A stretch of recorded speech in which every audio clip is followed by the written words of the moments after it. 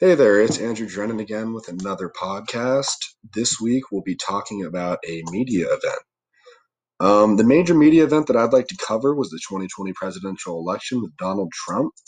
Main reason for that being, I think that there was two major sides within that. There was a liberal sided news and a conservative sided news, and I think that due to this large divide that existed, there was a lot of misinformation, manipulation, and there was some truth as well from both sides being reported by the media.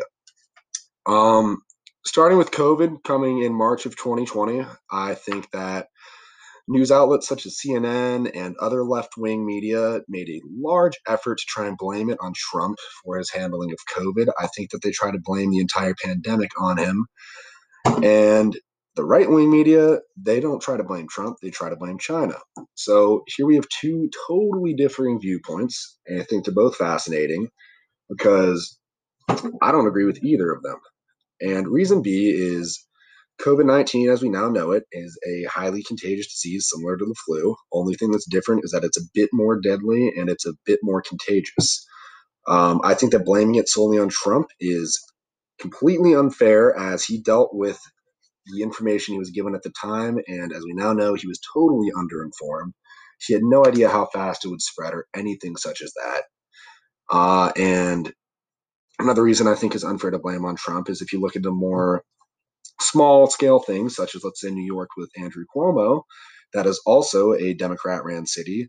Cuomo also failed to handle it if you want to say Trump did. Cuomo did things that Trump did and never got any hate for it. Trump offered federal aid to Cuomo in his handling of it in New York, and Cuomo turned him down and basically had the exact same shortcomings that Donald Trump did. So therefore, I disagree with the left wing media. I think it's totally unfair to blame Trump when there's government leaders that are on a state level that refuse to follow his orders in handling it.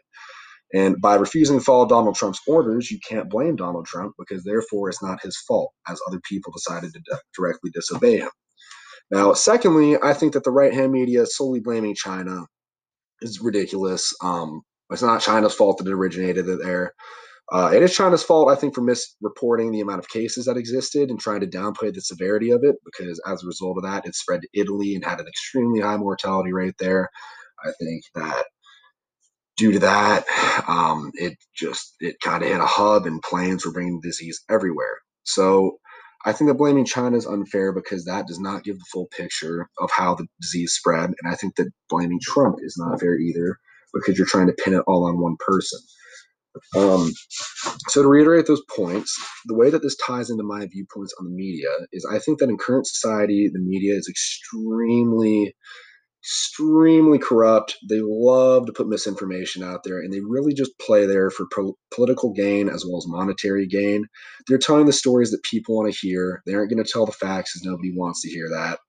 Left wing media is going to say what they want, what the left wing people want to hear, because then they'll get views and get money. Same goes for right.